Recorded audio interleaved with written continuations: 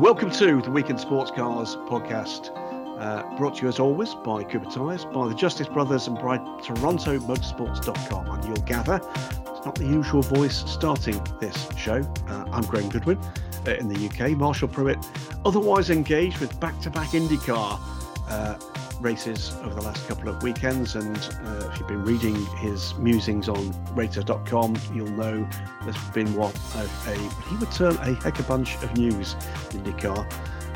Yeah, I'm looking at you, Alex Palau. So there's no easy way of saying this. We've got a different co-host this weekend, and he's even further away than Marshall Pruitt is from me.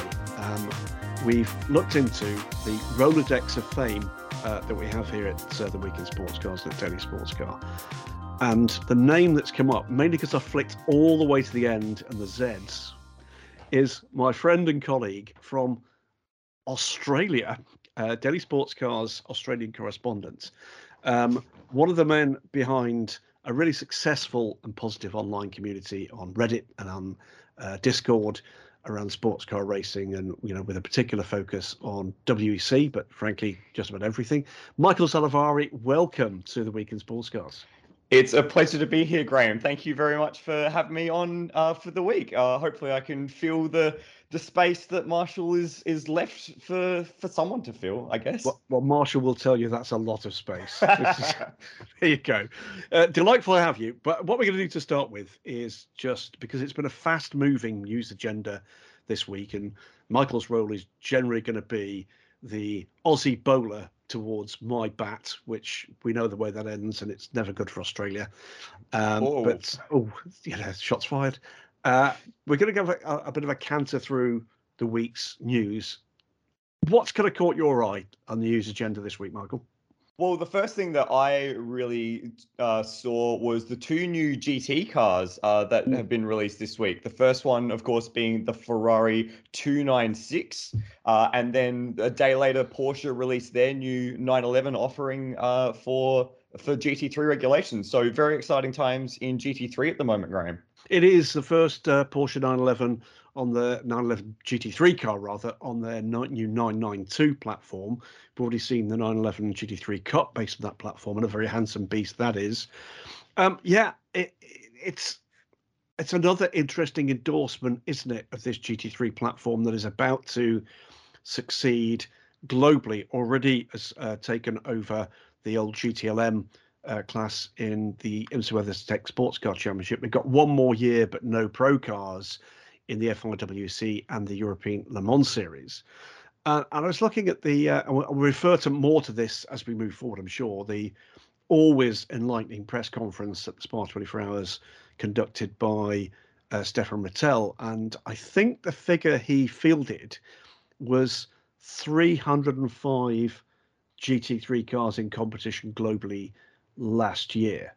Wow. This year, which is, if you take that into account in terms of the global significance of that platform against what's going on in GTE, albeit with IMSA now no longer being in that kind of marketplace, what that basically means is there are 90% more GT3 cars racing than there are GTE cars. Because if my numbers are right, it's about 32 or 33 GTE cars that have raced at least once somewhere this season.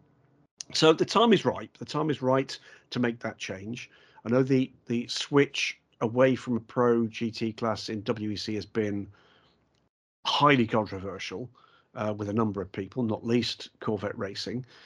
We will wait and see how that one pans out in the next year, 2 years, 5 years. Who's to say that we won't see that re-emerge as the marketplace for hypercar, LMDH, LMH, GTP settles in?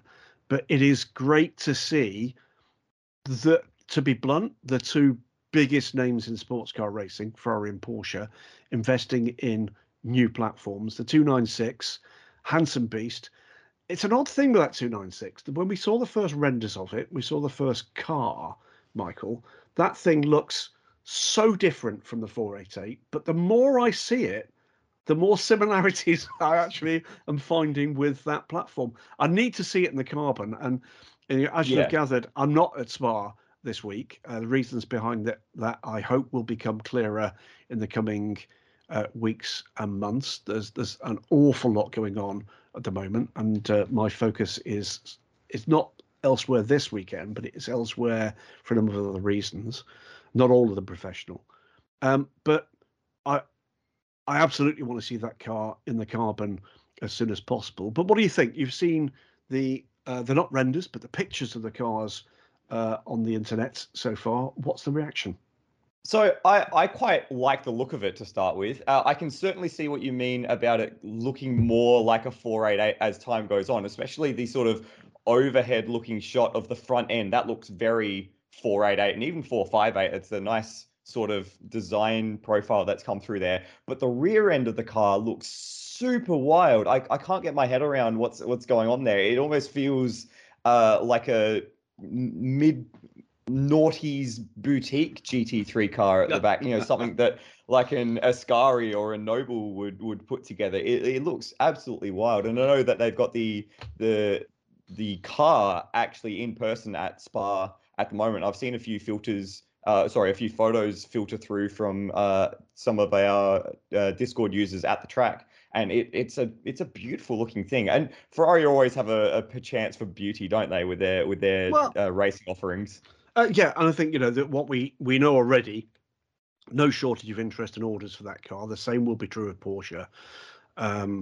Generally speaking, Ferrari GT3s sell in their dozens and dozens and dozens. I don't have a number for the overall numbers for the 488, but I'm sure that will filter out sooner rather than later.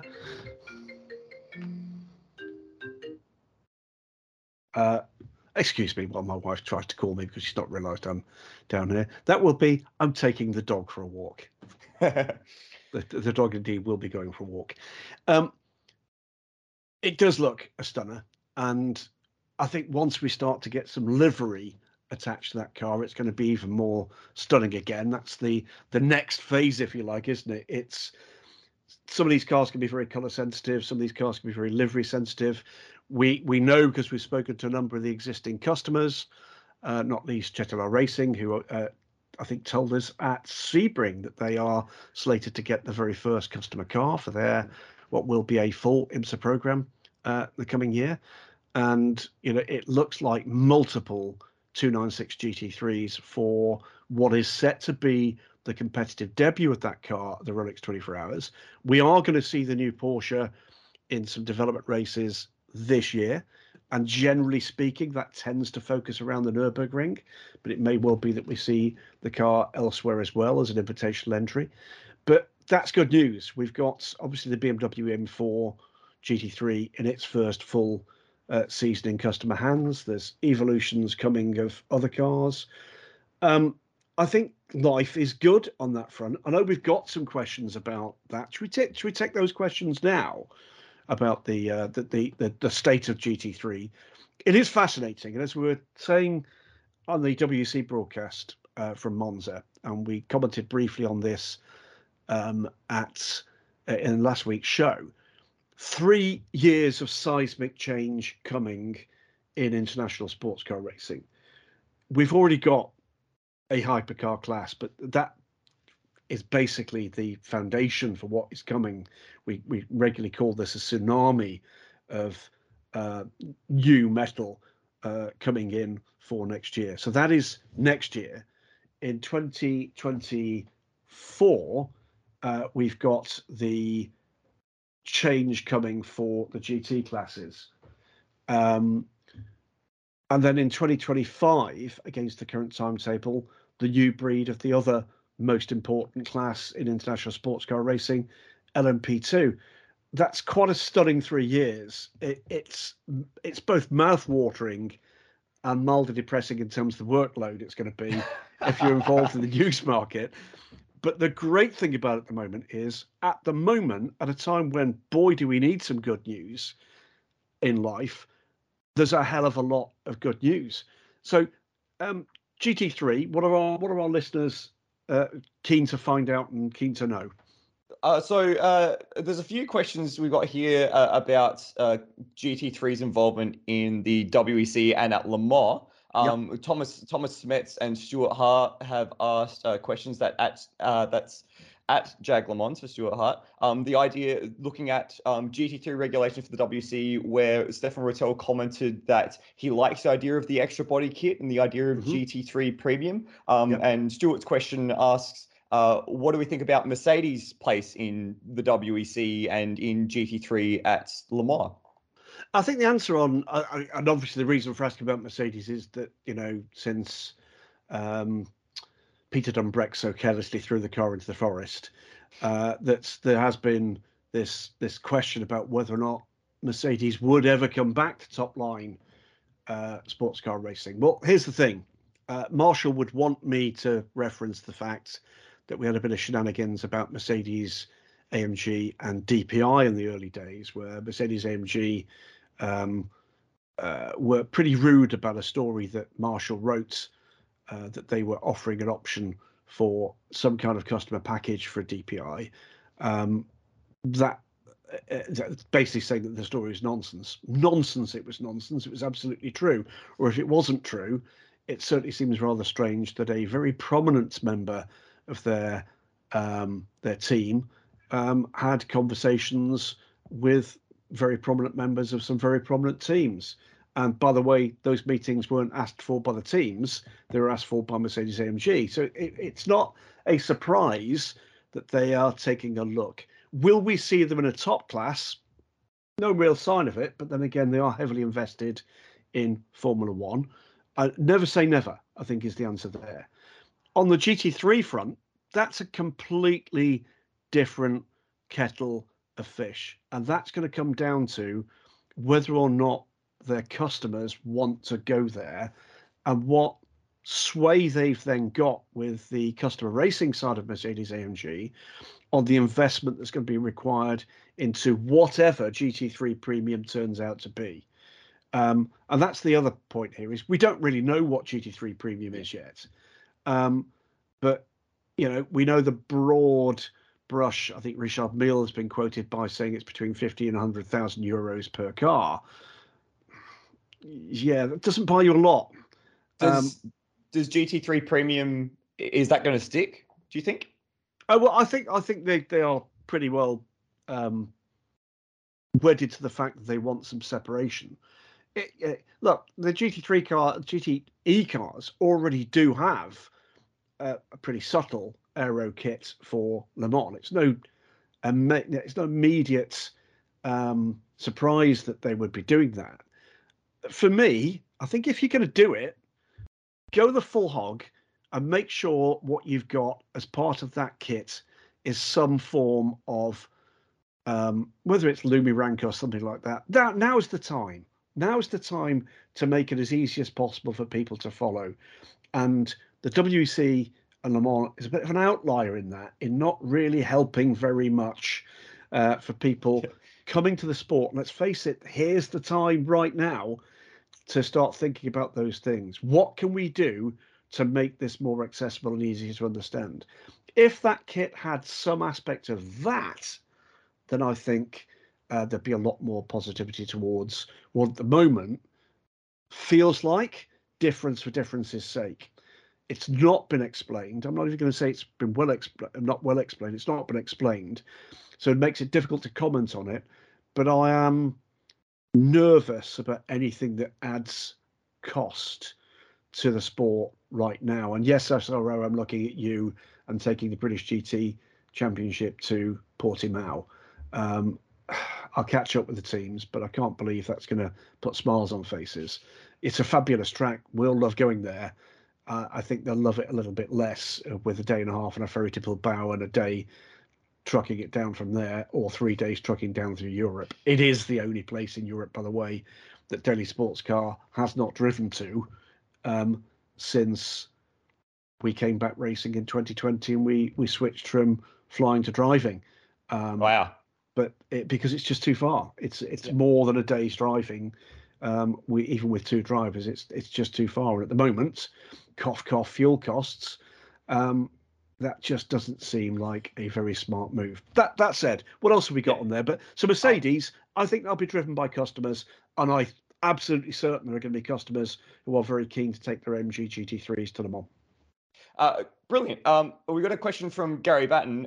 With the use of GT3 in Le Mans and the WC, will that see an increase in non-German manufacturers trying to race somewhere like the Nürburgring and in the NLS or at the Nürburgring 24? Well, for the most part, I think the cars we're going to see in the WEC are going to be full season entrants elsewhere, whether or not it's WC, ELMS, IMSA, we hope too. But the beauty of any global formula, and GT3 has been a spectacularly successful global formula, is that you can pick and choose. What it really comes down to is there support from those manufacturers to take on the mighty wall of Teutonic efficiency that are the kind of big four in Germany. And we've had Aston Martin have a crack at it a few times. We've had Bentley have a crack at it. We've had McLaren have a bit of a crack at it. We've got Ferrari involvement at a reasonably high level as well. And we've had obviously customer cars from Lamborghini. Look, I love the Nürburgring 24 Hours. It's one of my favourite races. It's bonkers, but it's one of my favourite races. And I would absolutely love to see a credible, concerted effort from whether or not it's a big private team or from a non-German manufacturer to go and take the fight to them. But do I think this is the doorway to it? No, I don't. I think it stands alone as one of the great endurance races. It is seen by an awful lot of people as being a very German race. The biggest national race in the world, if you like. But there's no doubt in my mind that there is an attraction from a number of people, a number of manufacturers to take on that challenge. I'd love to see Glickenhaus have a crack at it with a proper customer. They've come very close quietly to some surprising teams taking on their cars, particularly the new 004. And I don't think that's yet a story that's run its course. There's zero doubt in my mind that Jim Glickenhaus and co will be looking to get that car homologated to GT3. And I think they have every intention that they or others will take that car to Le Mans as well. And maybe that is where the next big minnow story comes from. Because here's the thing, everybody at the Nürburgring has a huge amount of respect for what they've done. And I think that's only an encouragement to do more. And I'm sure Jim's got a pretty packed Rolodex of, NLS teams and potential NLS teams that might want to go and take it on with something a bit different, because we all do live a bit different, don't we? Yeah, absolutely. Well, I mean, wasn't it only 4 or 5 years ago that the Glickenhaus took pole at the Nordschleife for the 24? In fact, the very year that Jim donated the trophy, There you go. The Jim Glickenhaus trophy's first winner was Jim Glickenhaus, which is lovely, and it was great to be there and watch that. But it's a sidebar question then, Graham. Sorry to interrupt your thought. If that Glickenhaus becomes GT3 homologated, could we see a Team Glickenhaus in GT3 Premium at Le Mans? 100%, and that'd be, look, I mean, on the record, he's told me he wants to do it. There's been an active conversation about that, and I think that's been one of the factors that have been put on the table when Jim has talked to the ACO, LMEM about where he'd like to be next year in hypercar. He's made it pretty clear he can't really afford to do a full expanded season in the WEC, but he's also made it clear that he would like to work with them about a longer term plan that includes part season hypercar and coming in GT3 as soon as he's able to with that car. And to me, when we get into this debate, and I know there's questions later about the, in parentheses, fan wall, that when we talk about smaller makes and privateer teams, etc., that's a thing that probably needs to change with the WEC. Is quite correctly they've focused on full season entries, but we've got a lot of full season entries coming with very high level manufacturers and privateer teams. But there is value as well in attracting those smaller makes, those dreamers, if you like, and there, I think there needs to be a sensible attitude taken by the FIA and by the ACO into what is going to be feasible for manufacturers that might end up being fairly significant in other areas of their bailiwick. And for that, I do think there needs to be a common sense attitude to the rule that says you can only have a hypercar for a full season. I'd like to see those teams committing to multiple rounds. I certainly don't want to see, Glickenhaus coming for Spa and Le Mans and that's it. I'd like to see them committing to multiple rounds, and whether or not it's 50% of a season, whatever it is, and whether or not that is that you're committing to multiple part seasons.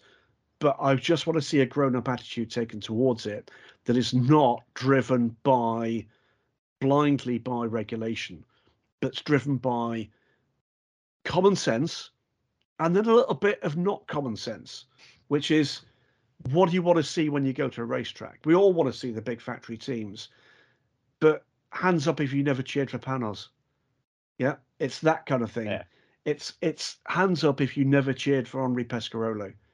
And Exactly. and it's that kind of thing that I think they need to make sure they've got an eye towards for the longer term future, because some of those factories will not be around in 3 or 4 years' time.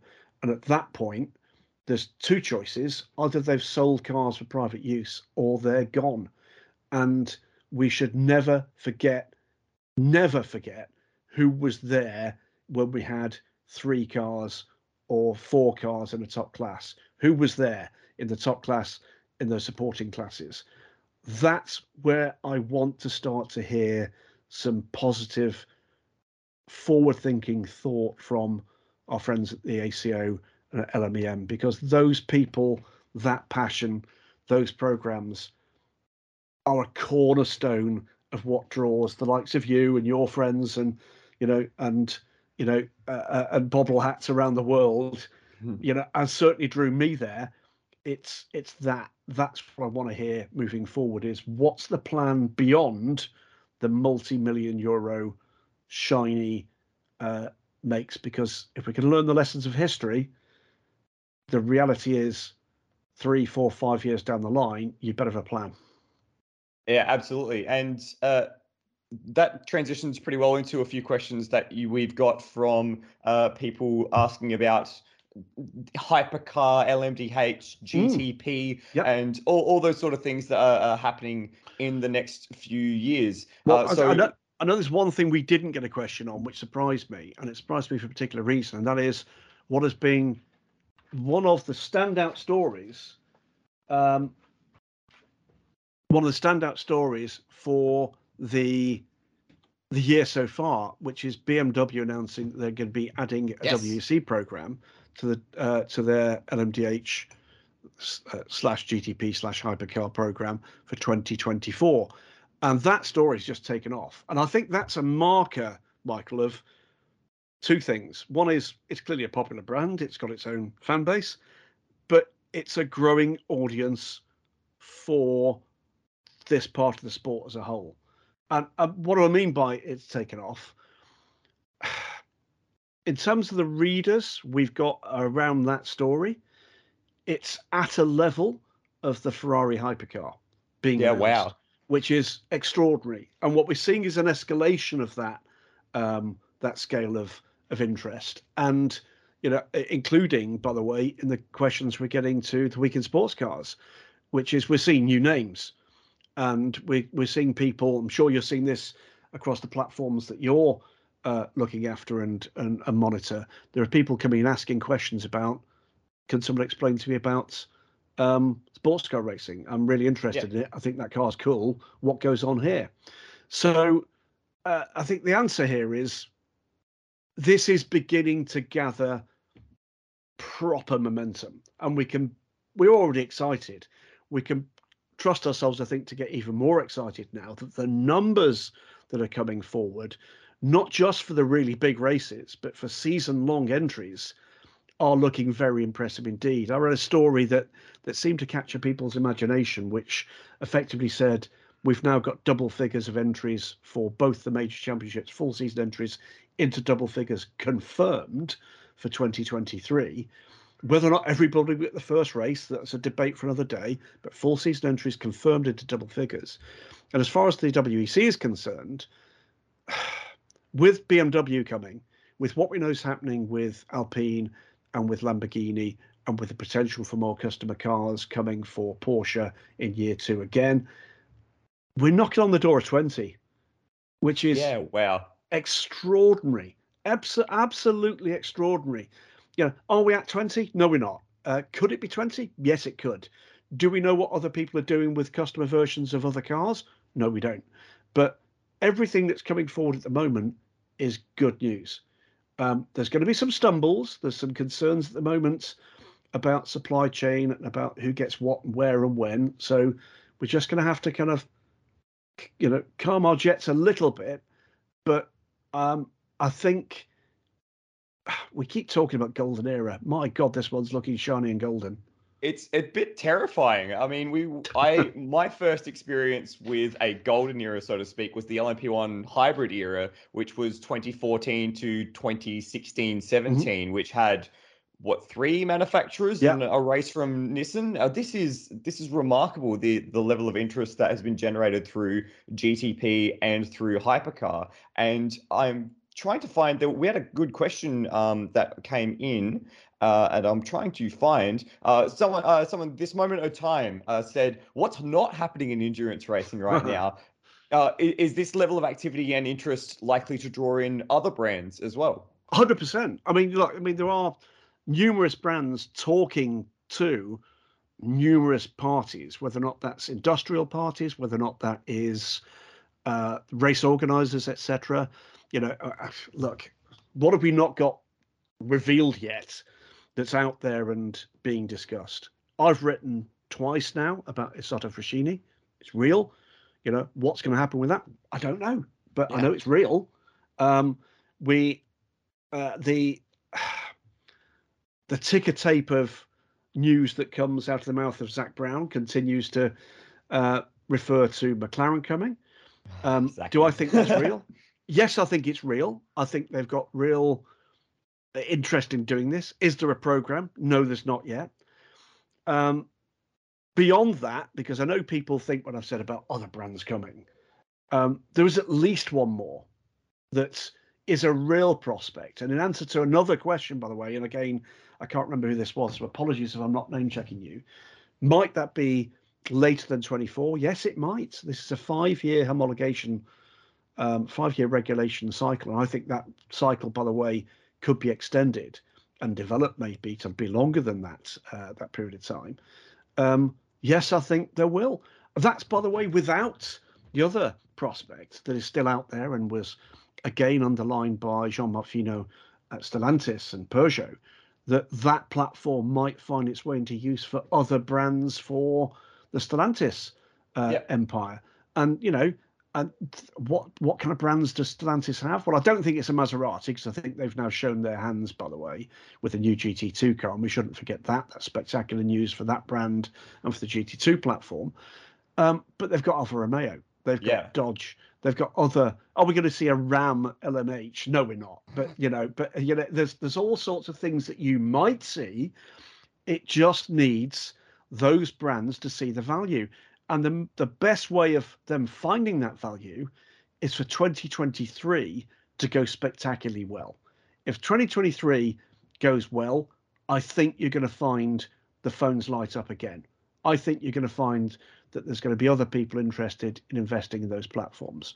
So to my certain knowledge, Isotta Fraschini, car in build, yet to be revealed what on earth is going on there. It's a fascinating one.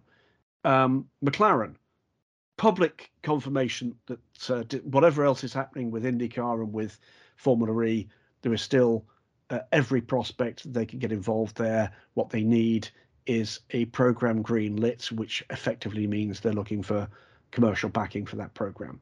And at least one more brand that everybody listening to this podcast will be familiar with. At least one more. Wow. That hasn't been revealed at all yet.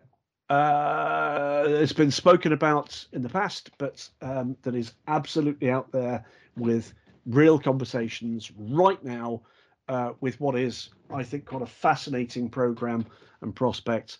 that again opens another door in terms of the options that move forward. So, and by the way, that's without me kind of digging deeper into my memory banks and calling up the variety of people that have come forward with bonkers ideas in the past.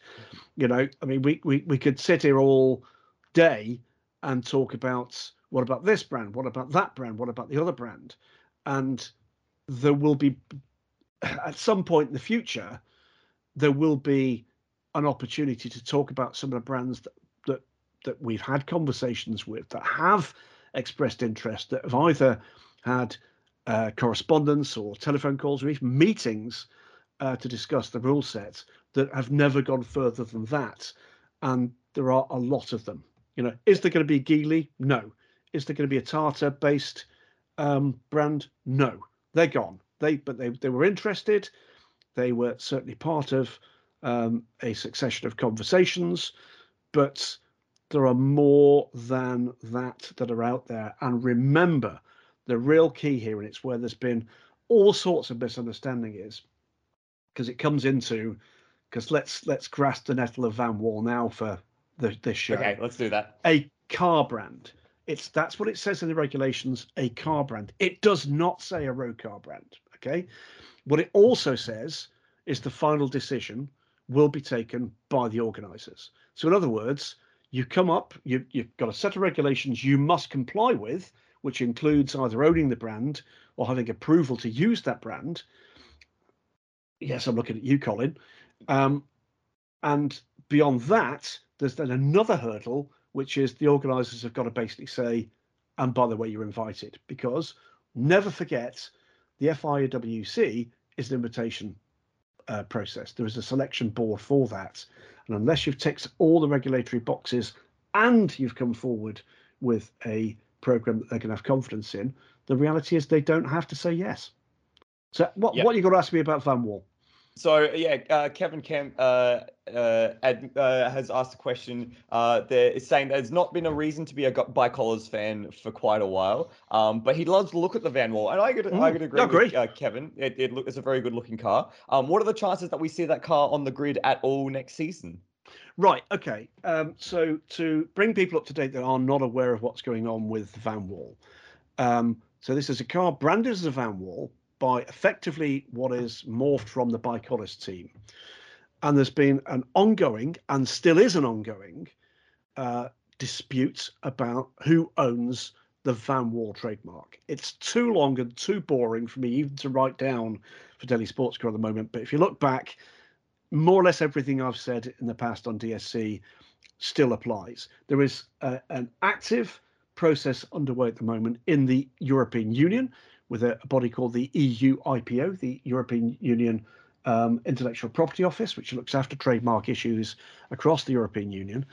And there are two parties involved. It's a UK-based company whose primary interest in the brand is in recreation of the 1958 World Championship Constructors winner.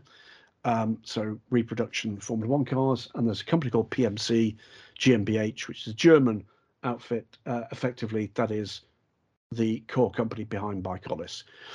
There is an there is a UK trademark, there is a German trademark owned by those two parties, and you can guess which is which.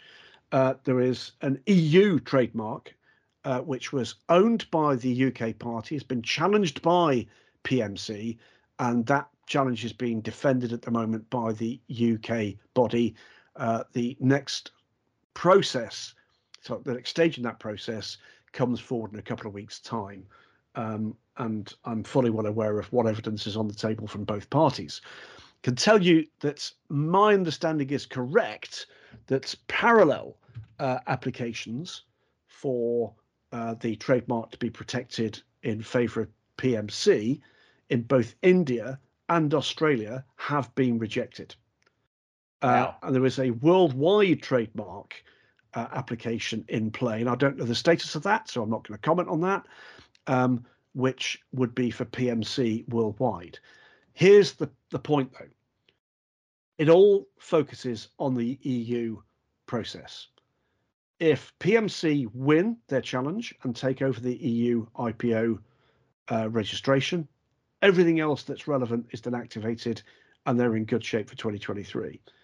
If they lose, then they lose an opportunity to register the trademark in the European Union. De facto, that then has an effect on any member of the European Union IPO, which includes, of course, Germany, where a simple challenge, I feel, would remove that German trademark. And if you've not got the trademark in the EU, de facto, you cannot have a worldwide trademark. So suffice it to say, a whole lot depends on a process that's underway at the moment in the European Union. So will we see them on the track in 2023? If they win, yes. If they don't, not as a VAMWAL, no. It really is that simple. That simple, yeah. And, and if Colin's listening, Colin, I'm fully well aware of some fairly unpleasant things you've said to a variety of people about the things that have been written. You know where I am. By all means, feel free to tell me what I've written that's wrong, but I think you'll find that there's not a single word I've written that is wrong on this front. From me to you, I hope your team does find a way forward. I hope we do see what is clearly a very pretty car coming forward and racing in the FIWC. There's no agenda other than the fact that it's got to meet the rules. It's as simple as that, as everybody else does. So that's where we are. They are the facts. Anybody knows anything different to the facts as we've laid out here, it's not difficult to find me. Yeah, fair enough. Let's move on.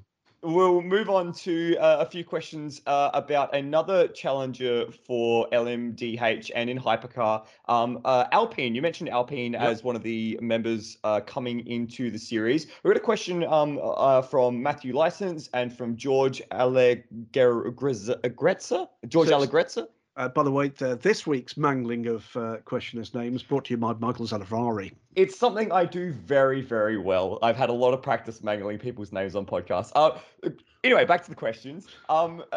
Revolving around Alpine and their entry to Hypercar, do you think we'll see them try and do a round in 2023, similar to what we're expecting from Porsche at the end of this season? And do we think that Andretti Alpine in 2024 thing, is that a thing that's going to be happening? Is that wrapped up in Andretti's F1 ambitions, or is it a standalone thing? Well, I'll be pretty clearly for the Lamborghini and for the Alpine, things are a little further into the long grass, metaphorically speaking. I see no reason why if they're ready, they shouldn't ask for the opportunity to race. By then, of course, they'll be within regulation. And by the way, that's another good reason to actually have a process as they've changed it to allow the potential. I'm not sure we're going to see the actuality of Porsche at Bahrain, but the potential for an LMDH manufacturer to come forward. I think that would be a universally positive thing for the program, for the sport, for the interest. All of those things are good. I've zero doubt it's going to be a very credible effort. On the Andretti front, it's rather more MP's bailiwick, but they've made it pretty clear that they're talking to Alpine. I'm still not clear as to how and why that is relevant in IMSA racing, since Alpine currently don't sell cars in North America. So what we don't yet know is exactly how that's going to show itself.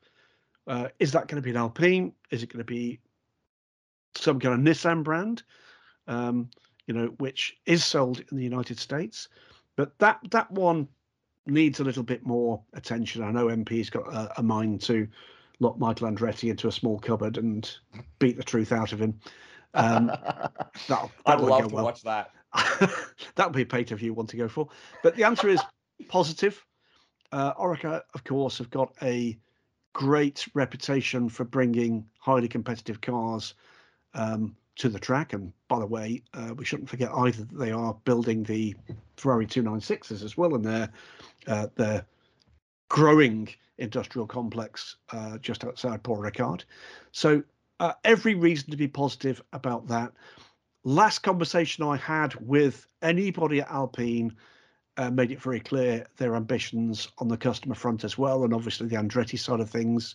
That may well be more kind of semi-factory, But that's the other part of this kind of Christmas present we've not yet unwrapped, is who's going to have the opportunity to sell customer cars, and when, and in what quantities, and at what cost.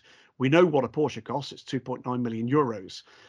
My guess is for the LMDHs, that might well be pretty much top end. We know that Jim Glickenhaus will sell you one of his cars, 2.5 million, by the way. So you're looking to save. Do you know of any other LMDH or hypercar manufacturers that are looking to sell customer cars? Lamborghini most certainly will. There's no doubt in my mind Lamborghini will be looking to sell customer cars. That's clearly part of their modus operandi. Zero doubt about that. I think the honest answer is that they probably all will eventually. The outlier at the moment is Acura. Not a great deal of understanding of what the business proposal is there. There is, as is always the case with Acura, Honda, HPD, there's a division of responsibility across the planet for those associated brands, and I think that one's going to come out the wash. But that, I think, we'll find more out of about that as they get a handle on their core program. That clearly is the priority, and that's correct. Certainly not expecting to see one of those cars in WEC in 2023. Beyond that, I'd sort of be surprised. I know there's been conversations, but it's really been conversations about conversations, not here's the money. I think what people have been trying to find out at the moment is how much will you pay us to run your car? I think the answer for the most part there has been, huh? But that's not going to happen. But it's a different question when you get into the customer marketplace. That covers off Christopher Alphelby's question quite nicely. So thank you very much, Christopher. I've got another question from Matt License that I really, really liked. He was thinking about the numbers of how many cars that are going to be in Hypercar, and you've already said there's double digit in both WEC and IMSA. The question is, do you think the large size will take away from the traffic aspect of endurance racing with a smaller GT class, particularly in the WEC next year where it's GTM, and maybe a reduction in LMP2 entries as well? It's a fair question. I mean, what we've seen so far is, I think, quite encouraging. It is tougher for the hypercars to get by traffic. It's as simple as that. When we get into 2023, 2024 maybe, I think is a better comparison here. You could reasonably expect in a BOP top class that's heavily populated and a BOP GT class, which we would expect to be a pretty reasonable number of cars, that traffic will come together in clumps and packs. And that's something different again. And to me, traffic and the way in which that impacts upon a race is one of the truly special parts of this sport, because you can get away and you can put 15, 20 seconds on a car, but it's more likely to be 4 or 5 seconds on a car that comes down to 1 second through traffic, and then it's game on, and then I get my excited trousers back on again. So it's, to me, that's part of the game that we're going to have to be on our toes to explain to people, to promote what's coming here. Look how excited people get about overtaking in other formulae. DRS in Formula One. Don't, Graham. Just don't go there. So this is the part of the podcast where Graham gets angry about F1. I'm not angry about it. It depresses me. Okay. Let's have 30 seconds on that, and then I'll put it in the drawer that will never be reopened, which is, technologically, Formula One should be and is the pinnacle. Other than the fact they've not got renewable fuel and we do. Sorry, that's what? I didn't quite catch that. Other than the fact they've got renewable fuel. Right. So, and it should be. And in terms of the quality of the teams and the drivers and the budgets and the activation and all of that, it should be, and for the most part is. right up there. It strikes me that they should see the need for DRS as failure. That's, I think, what I'm going for here. It is a very false, gimmicky part of what should be a top quality professional show. It effectively displays the fact that these astonishing cars and drivers are not capable of enough competition without effectively outside assistance. Now, to me, and okay, people will say, "Oh, yeah, but you've got to get within a second." Yes, you've got to get within a second, and then effectively, once you've got within a second, there's no real defence, and that strikes me as being false. I don't want that. I was never keen when we had that brief window of time where they talked about adjustable aero in WC. I always thought that was going to be a mistake. I think we're going to see something altogether different, something altogether better, which is clumps, packs of cars competing wheel to wheel with themselves and then with the challenge of what traffic will bring.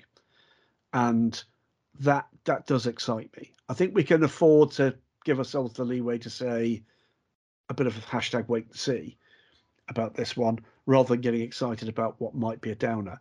The answer here is we don't yet know how these cars are going to race together, either in a class or between those classes. But I think we've got every reason to be encouraged about it. Do you think maybe having those clumps more frequently is going to make driving in traffic a little more dangerous? Are we going to see more class contact between classes? Because that's something we haven't really seen for a little while. No, we haven't. And I think the fact that the GTs are going to be only pro-am possibly increases that risk. But here's the point: professional drivers have got 2 jobs, 3 jobs: go fast, go consistently fast, don't cock it up. That's it. Yeah. Ultimately, if you want to wear the mantle of being I'm a top class quality factory driver, it is a matter of assessing and dealing with risk. Okay. And traffic is a risk. How you deal with that traffic is down to you as the individual. And, we talk about people being amazing through traffic, et cetera, et cetera. Great. Yes. I mean, honestly, that fills me with excitement. What they can't do is bulldoze the way through it, because that's not what the rules allow them to do. But they've got to deal with that risk.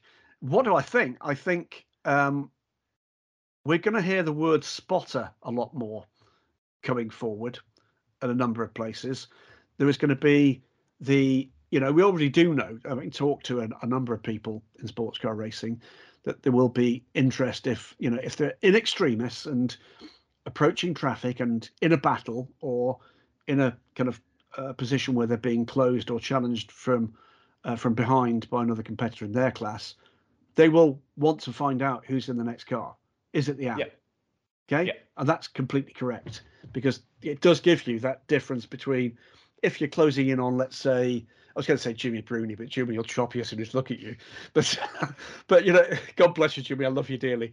But they know that the task is different. They know where these guys are going to have their eyes open. Yeah. So I think we can afford to be excited about that. I think that's part of what excites me about this. Looking beyond just the sheer numbers and who's coming and in what actually excites me increasingly is the prospect of the competition that comes with that. And that's, by the way, where I get, I wouldn't say really bored with the purists that say the what ifs, but what if we had this and what we've tried that game. It doesn't work, and it's not going to work in the current prospects. We've got a rule set that people are truly excited about, and the people that are truly excited about it are the people who are prepared to spend the money. Let's see how that goes, shall we? And if that turns out to be rubbish, then you can tell me I'm wrong and I'll quietly retire. But you know what? I'm not going to be wrong. It is going to be awesome. Yeah, absolutely. I can think some of the favorite parts of watching sports car racing is watching battles go through battles. Yes. Just the European Le Mans Series race at Monza, where we had, I think it was 3 or 4 P2 cars Yep. trying to pass their way through 3 or 4 GT cars, and Yep. I think they were running each other off the road at some point. That's the sort of stuff that gets me excited as well. There you go, and that realistically is the kind of prospect you're going to get. P2 cars. It comes back, doesn't it, to this point about balance of performance, and it's a point worth making, which is balance of performance defines one thing, which is the maximum potential performance you can get out of a package. That's what it defines. They're looking at pure numbers and they're saying, right, okay, this is what we think should be the potential performance of those cars. How close you get to that depends on the team and their development and the drivers. Okay. And if you think that's rubbish, look at LMP2. Okay. Let's turn around on its head the criticism that comes back to a tedious degree. It's Formula Oreca. Okay, right, you're right. Okay, it is Formula Oreca. Every team in the European Le Mans Series has got an Oreca, and have all applied the same rules. And we've got the 2 subclasses. We've got LMP2 Pro Am with a bronze, and we've got LMP2 where you don't have to have a bronze, you have to have a silver. Okay, you've watched those races, Michael. How close those cars run? 3 or 4 of them run really close, and then you've got others that are a bit further back. What's making that difference? That's not even BOP. That's a spec car. And they're still running, with great competition at one level, but also there are other teams that know that their engineering resources and prowess needs to take a leap up to get there. Look at someone like Panis Racing. Yeah, who, absolutely. With relatively limited resources, have climbed that ladder, clawed their way up there over the last 2 or 3 years, and now really in contention. And that's because they've got awesome people in the garage on the pit wall, and they've got a really good driver lineup that is squeezing the very best out of that prospect. I think if you're looking for a marker of what hypercar should be, look at LMP2 right now. And LMP2 is awesome. LMP2 is awesome, but the key here is balance of performance defines what you can do. Whether or not you achieve that is up to you. Yeah. That's what it comes down to. Absolutely. I 100% agree with that. And I can't wait to see those battles in traffic. That's gonna be awesome. By the way, before we forget, the same will apply today to the Spa 24 Hours. It's the same thing. Balance of performance defines what those cars can do. How close they get to that maximum level of performance is down to the choices they make in setup for the race and the choices that those drivers make while they're out on track. You want to talk a little bit about the Spa 24 then, Graham? So we got a question from Right Turn Lover, someone I'm very familiar with on Twitter. Just asking a few process questions about Le Mans. About the Spa 24. Has the time accounting become less important? Has team excellence become more important? The driver grading combinations. What's going on for a first time watcher of the Spa 24? What are we going to expect to see? I think you're going to expect to see what we always do see, which is pack racing lunacy. To my mind, the way in which the progression of rules has impacted that race is it's actually a very American race now. It's defined by quite a lot of caution periods because there's lunacy all around there, which basically means that you're going to get close racing throughout the race. It's almost designed that you're going to get as close to finish as possible, and that's not a bad thing in any way, shape, or form. But to my mind, I've said it before, over-regulated in terms of it effectively is 24 sprint races. So does excellence count? It does, but it counts more in not making mistakes than a difference you can make in pit lane. Of course, a driver can make a difference. Never let it be said that they can't. But what they can't do now is effectively, if you can't get a lap, and you can't, so you are going to see, we're going to be waking up at 7-8 o'clock tomorrow morning, and there still should be multiple cars on the lead lap. And that's great. That's great. It's less pure than it used to be. But then again, do you want to see a 24-hour race being won by a car by 7 laps? I've been at those races, and I'll tell you right now, they can be pretty dull. from the prospect of you tend to be looking for other things to write about and talk about. So you're not going to get that. And that's a good thing in terms of the entertainment. If you're a racing purist, you're going to have to look elsewhere for your entertainment. It's as simple as that. What difference can you make? It comes down to speed of everything, consistency in everything. That means driving, strategy, pit routine, and don't mess it up. It really does come down to that. You're not going to be able to get a second, 2 seconds, 3 seconds on a pit stop because it doesn't allow you to do that.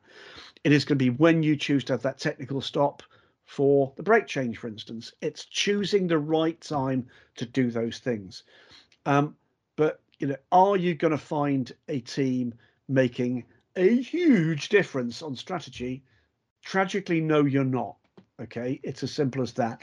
For me, I'm kind of a semi-purist. I still do want to see that. But it comes down to don't make any mistakes on pit lane, on the pit wall, or in traffic, and be in good shape to challenge when you're getting into the final couple of hours of that race.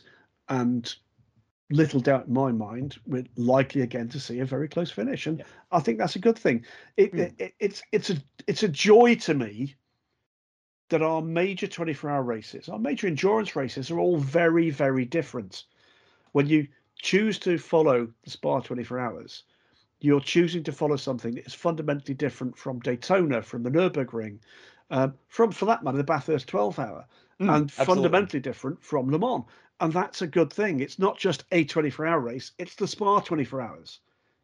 It's a single spec of car, albeit divided into classes with drivers of differing gradings. But we've got 23 cars in the top class. We've got Silver Cup cars that will be there and thereabouts with a number of Gold Cup as well. Gold Cup as well. By the way, that's one of the things that's going to be confusing over the next year, where the changes announced by SRO yesterday will reverse that. So Gold Cup will become the higher graded, if you like, as it should be really against Silver Cup. So we're going to see a change there, which will require people to have a better reset. But there's going to be cars that are going to be in the mix. There's going to be some hero efforts, I'm sure, early in the race that's going to keep lower class cars, if you like, in the mix with the top cars for quite a while. And that's good. What am I looking forward to? Quite a lot of wheel banging action, really. Can I answer that question as well? Of course. I'm looking forward to the rain that's predicted to hit Spa-Francorchamps at about 2 p.m. tomorrow. Lovely. Well, that'll sort the. I was going to say we're not going to say that because we've got some awesome women drivers, and that's true. We've got Samantha Tan, and we've got the Iron Dames, who I expect to show very well indeed, and But again, that's something it throws at you, and that is probably the one factor where you can make a fundamental difference just by being awesome and. Or lucky, or both. And for me, again, that's another reason why Spa and the Nürburgring in particular just stand out, because they're factors that can come and bite you on the backside or hand the potential for a big advantage to you without you doing anything other than just being clean out on track. Yeah, and that's the thing as well. With such a large grid, you really need, we say this about endurance racing all the time, or at least I do, you got to buy your ticket to the last section of the race. And I think Spa maybe makes that a little more formulaic to get to that point because of the way that the regulations are set up with the driver times and the pit stop regulations. You really can't make a mistake because as soon as you're off the lead lap, you're completely gone. But if you are in the lead lap and you do get to 2 hours remaining, and the rain comes down, it's anyone's game at that point. Yeah, but certainly is. There's another interesting question on Spa 24 Hours. It comes from Nicholas Cohoot. Do you want to read me that one? Sure. Does the lack of special liveries from WRT and the Audi stable for Spa indicate a split between WRT and Audi is imminent? There's a far, far bigger clue on that front. So anybody that knows Vincent Voss will know he's the king of bling. And Vincent always wears 4 rings. And that you'll find that he's not wearing 4 rings. He's wearing fewer than 4. And the other thing that indicates that rather ironically, as you're about to hear, that he's about to make a change, is that I've heard that he doesn't look both ways before running out the garage. So it just goes straight into pedestrian traffic without a care in the world. No, of course it doesn't. So the answer is, look, do we think the WRT is edging closer to that 2024 WEC deal with BMW? They're absolutely in the mix for that. Okay. I keep getting notes, questions, messages from people asking, where is this link between WRT and Lamborghini come from? I have absolutely no idea who has said that, written it, whatever. I do know that Vonson has constantly repeated that there's never been a link between the two parties. Look, they clearly, their target number one is BMW. I know they have competition in that fight. I know there's some interesting other prospects that are out there on the table. It's fair to say that they've got a very good hand to play in that. Expect to see them back in P2 next season. Will they be making the switch? Possibly, probably.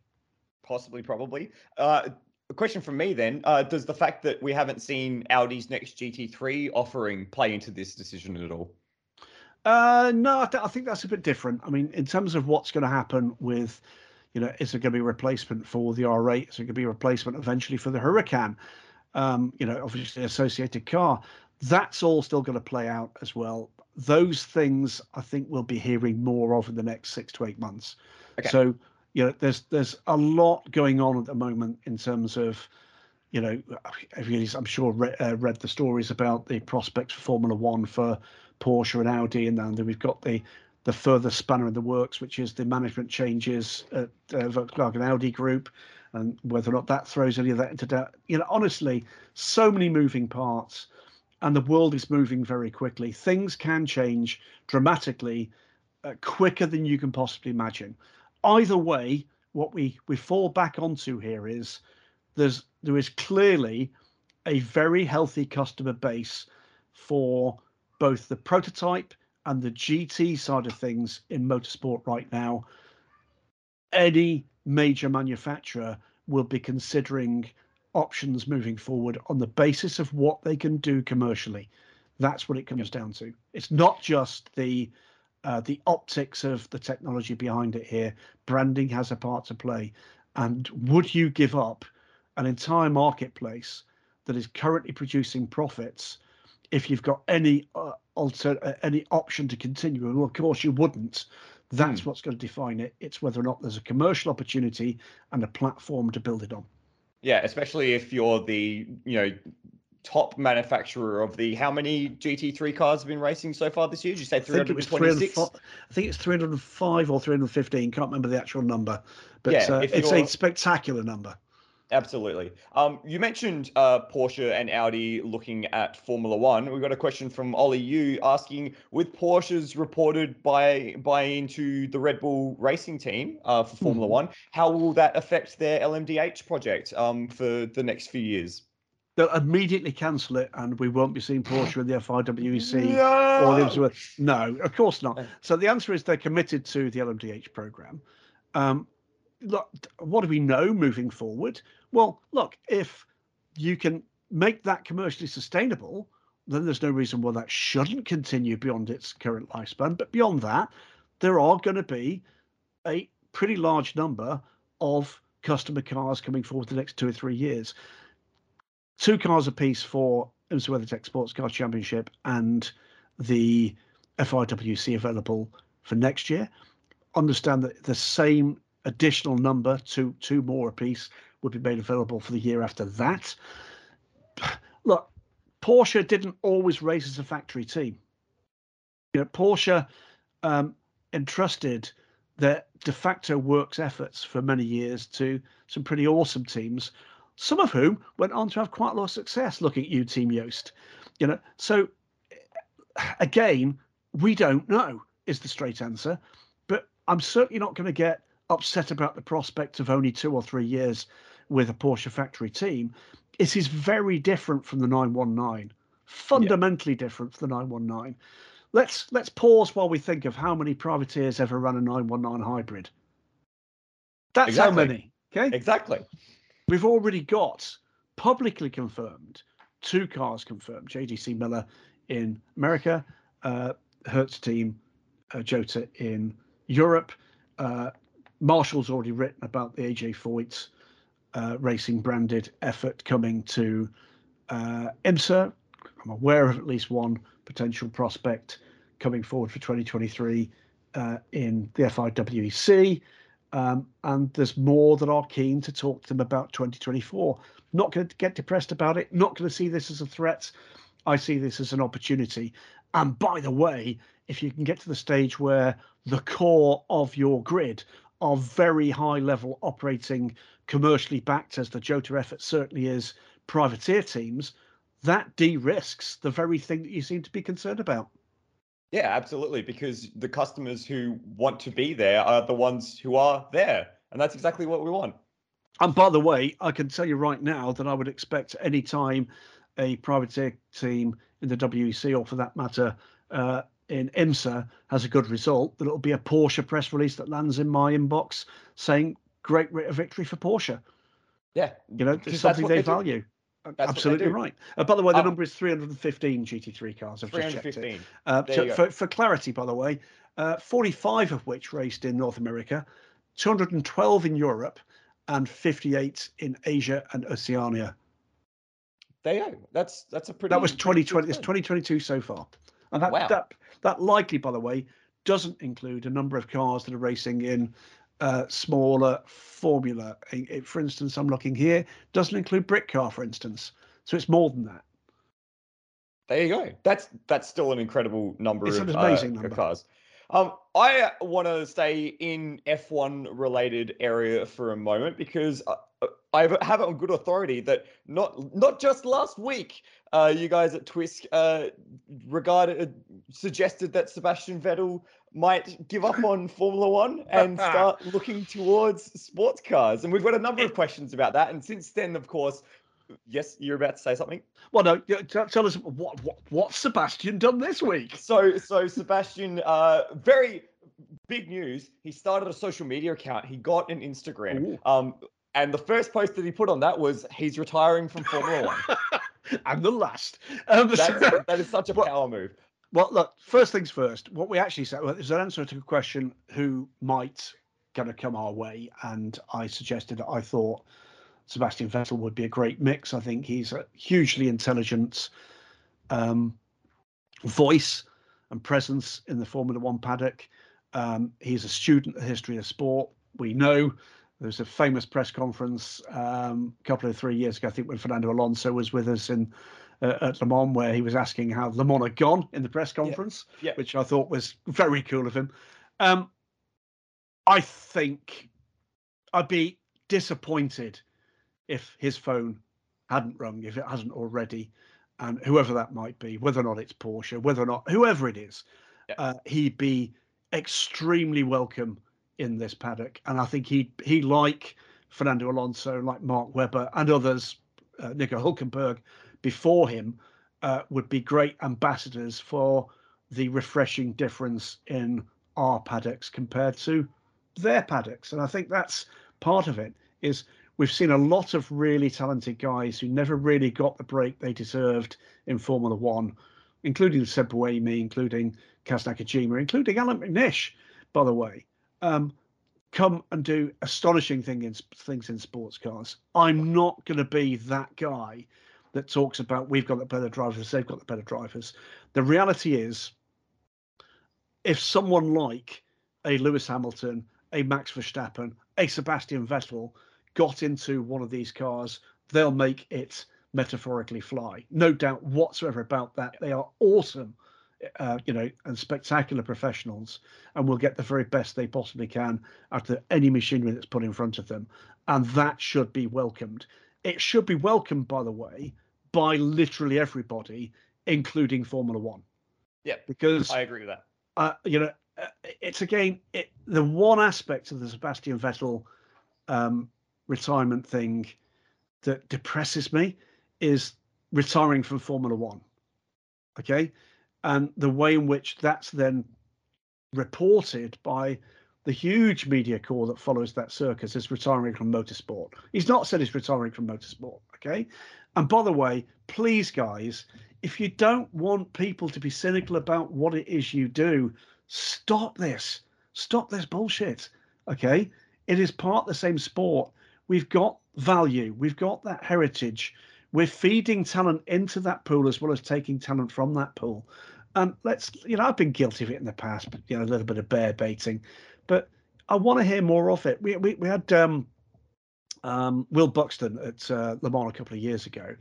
For his first time, he came into the booth with Martin Haven and with myself, and was doing something for TV. And skills had fallen from his eyes, as indeed they would for very many of the guys involved in that. And I just want to hear a bit less cynicism, a bit less elitism about it, and then maybe we can all be friends, But I want to hear much, much more from that paddock, particularly when you've got so many more names being associated, whether it's the brands, whether or not it's the drivers, the sponsors. I want to hear a bit more appreciation of the fact that it doesn't begin and end with their ludicrous calendar, their 20 drivers, and their 20 cars, because that's, to be blunt, that is disrespectful to the rest of what is an awesome sport, an awesome industry that genuinely doesn't operate like that on a day-to-day basis. That we do care about each other. I've woken up this morning to news that a friend of mine was badly hurt yesterday in a testing accident here in the UK, and I've watched the social media to his partner, who's also involved in the sport, and there's nothing other than absolute love going in their direction. In extremis, we can do it. Okay, let's just make this. I'd love to hear people in Formula One pressurizing, for instance, BBC Online to do more about motorsport in the wider arena. I don't expect the European Le Mans Series to be reported on there, but it would be nice to see success, particularly British success, reported regularly on the BBC, and not just in a top class either. It would be nice to see an acknowledgement that the awesomeness of our sport goes way deeper than whether or not Lewis Hamilton, George Russell, and Lando Norris has finished in the top 8. Yeah, I guess it's a bit of a sort of a focal point of where the motorsport eyes fit, because Formula One really is the only contemporary motorsport. I mean, it's different for different regions. So, for example, in Australia, a lot of our focus is on supercars, but then again, we only hear about other motorsports when supercars people are involved. Like, the only reason that popular media in Australia reported on Le Mans was because Van Gisbergen was racing a GTE Pro car. So there you go. I'd love to see just a wider speckling of interest in motorsports, because as we've said, it's awesome. But before we move on, by the way, just want to quickly back, because something I've just noticed and I didn't notice on the SRO slide. You talked earlier about Mercedes-Benz and Le Mans. Yes. That 315 cars, by the way, the car that's had most racing worldwide was Mercedes-Benz. Okay. Yeah. That was, I would have expected it to be Audi, truth be told. Audi 50 cars, second. Mercedes-Benz 63 GT3 cars racing worldwide in 2022. 42 is third, and that's Lamborghini. 39 Porsches, 34 Ferraris. There you go. There you go. Yeah. Just want to finish up on Vettel. A few specific questions that people had. Otter asks, did your comments last week push him over the edge to retire? Yeah, he was on the phone saying thank you for that. No, of course not. I mean, look, it's an accident of, it is. Is it better to be lucky than good? It's hard. Yes, it's heartening to hear two things. One, that his public statement, of course, referenced his family, lived up to his reputation. I've never met Seb Vettel. I have a feeling I'd like him.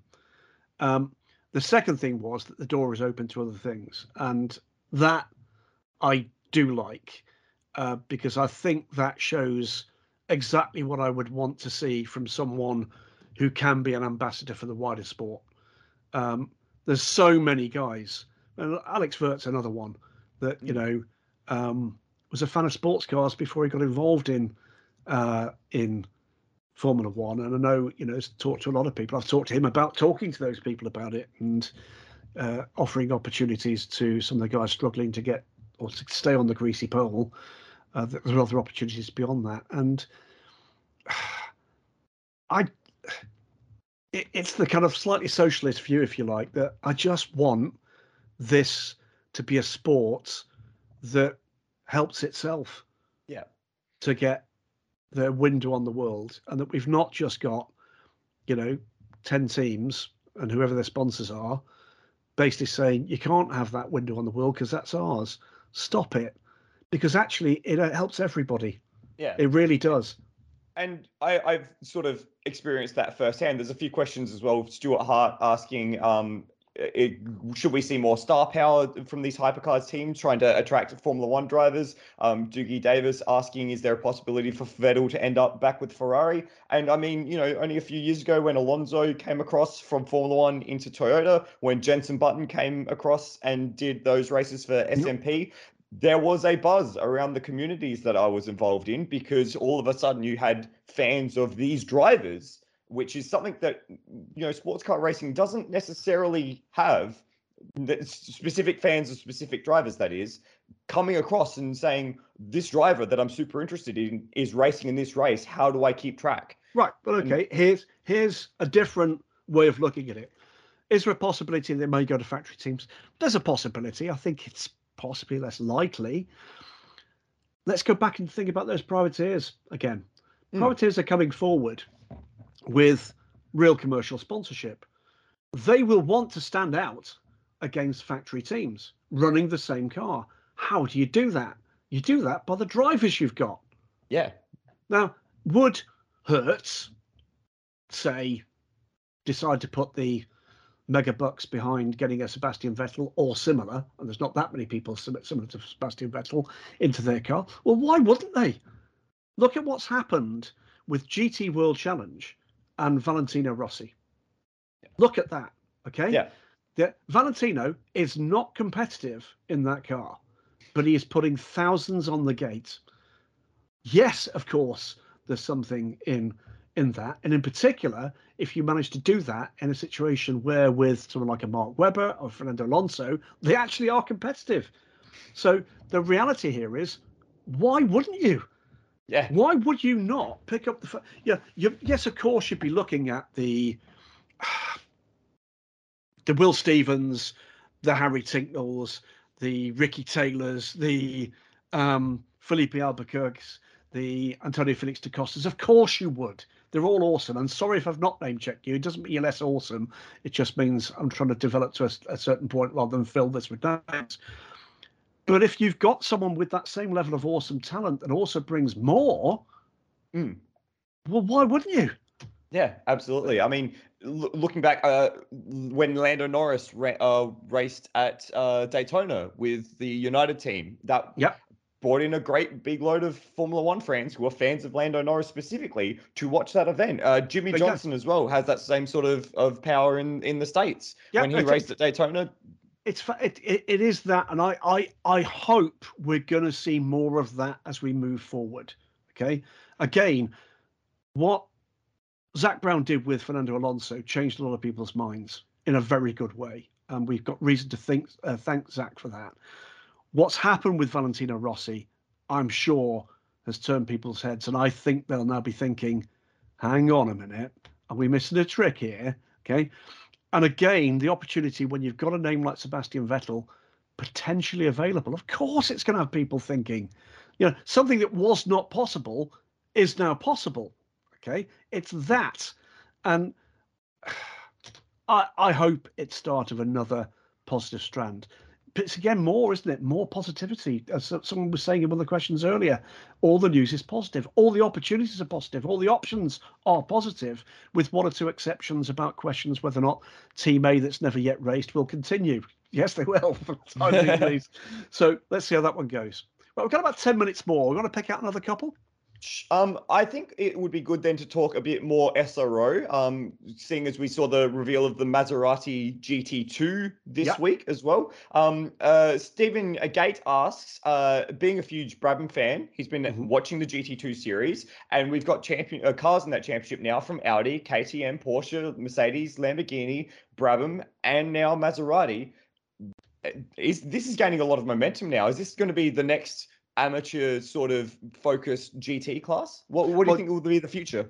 well, the other big news from SRO was that their new AM class for the IGTC will be for GT2 cars. So you will Yeah. be seeing GT2 cars at Bathurst 12 Hours, for instance, which is great news. They've been victims of circumstance. GT2 was effectively launched into the pandemic. Yeah. And that, of course, has been pretty much a disaster for the class. And they've been running around with a dozen or so cars. Cars are awesome. The cars look fantastic. They look amazing. The performance levels for an amateur driver are amazing because they're focused more on power and less on aero. So effectively, I, as famously someone with no talent and no fear, it's easier for me to put my foot down all the way than it is to use the aerodynamics of a car in a turn. Because whilst most of me is fat, my neck isn't. Okay, so it's it's that it's I think an intelligent response to what they want to see, and again, not for the first time, Stefan Rattel referencing a gradual recovery in the AM class for SRO, and that's a good thing. Yes, it's great to have the Maserati brand, and by the way, I think that pretty much does focus in on the fact that we're not going to see a Maserati hypercar. They are focused on Formula E. They're focused on GT2 for the moment, at least, and they're focused on their track-only hypercar, super sports car, the Project 24. So we've now got what their interim motorsports offering is going to be. Will there be a one-make car? Probably. It's the honest answer. Let's wait and see what kind of comes out of that. But it's good news that we've got a brand like that. Brabham too, involved in that. It's good that they've got an outlet for that car because it's a stunning piece of kit. Does GT2 have a bright future? I think it has a brighter future than it's currently got, not least because I think the options for people to race in GT2 with the IGTC races are now more attractive. So there will be a GT2 class at the Spa 24 Hours next year, for instance. Will it dominate? Not yet. I think any statement that is made that is dismissive of GT2 now will be one of those clips you want to keep, because in 5, 7, 10 years' time, I think that will not have aged well. But I think it will take a while. Okay. Another question on this Sorry, weekend. I was going to one other thing to add, by the way, Okay, sorry. which is you shouldn't be sorry because it was me just adding something. It's not been said, but I happen to think that GT2 might be where we see some electrification at some point in the. I think that might be where we see it first. Okay. If you think about the theory behind those cars, it's about power. It's not about aero. Yep. It sort of makes sense, doesn't it? Yeah, That and because the weight penalty, if you're talking about just amateur drivers or predominantly amateur drivers, is then much less of an issue. I think that would be a sensible assumption that the kind of the medium term future for GT2 might be where you see a customer car offering that includes some kind of hybridization. There you go. That would be very interesting to see, and I'll keep eyes on that with bated breath. John Schultz asks, seeing the Maserati MC12 at Spa this weekend got me thinking. What is your favorite GT1 memory from the GT1, the American Le Mans Series, Le Mans? I got to say, just quickly before you answer, it has been really cool seeing those cars out on track again, particularly the Maseratis, and some of the old GT2 Porsches. They're my favorite cars, those old Porsche GT2s with the air intakes in the wings. I think they're awesome. Well, the 911 GT2s for late 90s I love cars. those 90s cars. Yeah, I love them. They're bonkers. They're so good. Yeah, have you ever seen the road car version of it? Not in I've seen plenty of Oh, pictures. no, I no, had a no, no. I picture. mean, I've seen them. One passed me on a German autobahn back in the Oh. day, doing about 700 miles an hour. I think it's felt like that. But there's something about it, the car. It just doesn't look. When you look at it, of course, it's built to be fast. It looks like it's going to be fast, but there seem to be so many reasons why it shouldn't be. It's quite a Yeah. bulky thing, but it does look a little bit like someone's thrown a perfectly sculpted ball down the road. Best memories of it. Winglets and everything everywhere. The battles at Le Mans, on and off track, between Corvette and Aston Martin were fantastic. The two crews pushing their cars to the grid and running while they were doing it to try to win that little battle was part of it. George Howard Chapel, having suffered back trouble at test day, I think it was test day, coming and having to go home in someone else's car, and left his company DB9 in the car park. Coming back to it, stick it up as a Corvette. That was brilliant. Cool. Now that's the kind of latter era of GT1. You'll note, by the way, I've not referenced the Maserati. I love those cars now. Was never a fan in the day.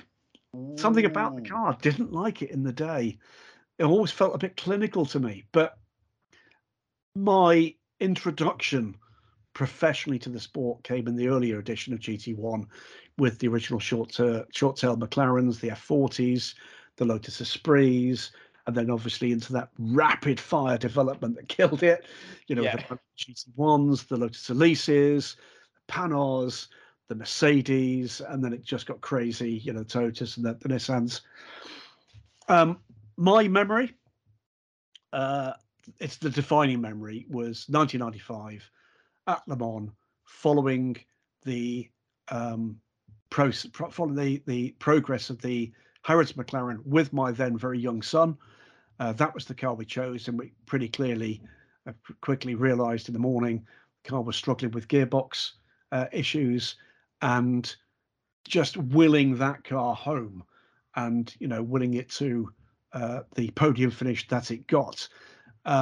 That will live with me forever. It was a very special time for me in family terms. It was a very special time for me in sporting terms. And the passion that built basically are the reason we're speaking today. That's it. You've referenced that story to me before. That was your first introduction 95. To Le Mans. Yeah. It was 95. My son wanted at 7 years old to go and see the McLaren's race at Le Mans, and we did. We went on the bus and we did. And we didn't do it the following year. That's one bit of my sequence I've missed. So I didn't go in 96, but I've been every year since, and I've worked every year since 2001. Wow. So by 2001, I was writing. Thank you so much, Malcolm Cracknell. And by 05, 06, and thanks, John Hindhaugh, I was contributing at least to Radio Le Mans, and that became a significantly bigger part of my Le Mans. And then how many years ago, did some TV in those days with John. We did some live ITV stuff with John during a couple of those years. And then is it 3 years, 4 years now, as switching from radio to do the TV, and now the WEC TV and Eurosport feed.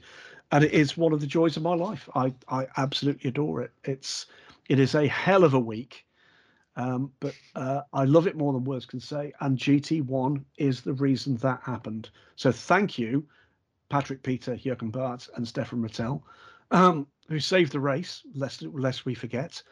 And thank you to that car, and the still very happy memories that it brings. Brilliant. I think that is a very nice and wholesome point to end off on, Graham. It is indeed. I can say thank you so much, by the way. First, of course, to Daniel Summersgill again for bringing together these questions in good order for us. Thanks to everybody that contributed to the questions this week. Excellent stuff again. Thank you very much to you, Michael, from Down Under, for helping at late notice with this edition of the Week in Sports Cars. Again, brought to you by Cooper Tires, by the Justice Brothers, and by TorontoMotorsports.com. Marshall Pruett, we hope, will be back with us next week, when we'll be talking, amongst other things, about the return for IMSA with Road America. Lots to talk about, I'm sure, there, in terms of lots of announcements to come from the state of the series with John Doonan. I've been Graham Goodwin in the UK. Michael has been Michael from Down Under. This has been the Week in Sports Cars, part of the Marshall Pruett podcast. Thanks so much for being with us. We will see you next week.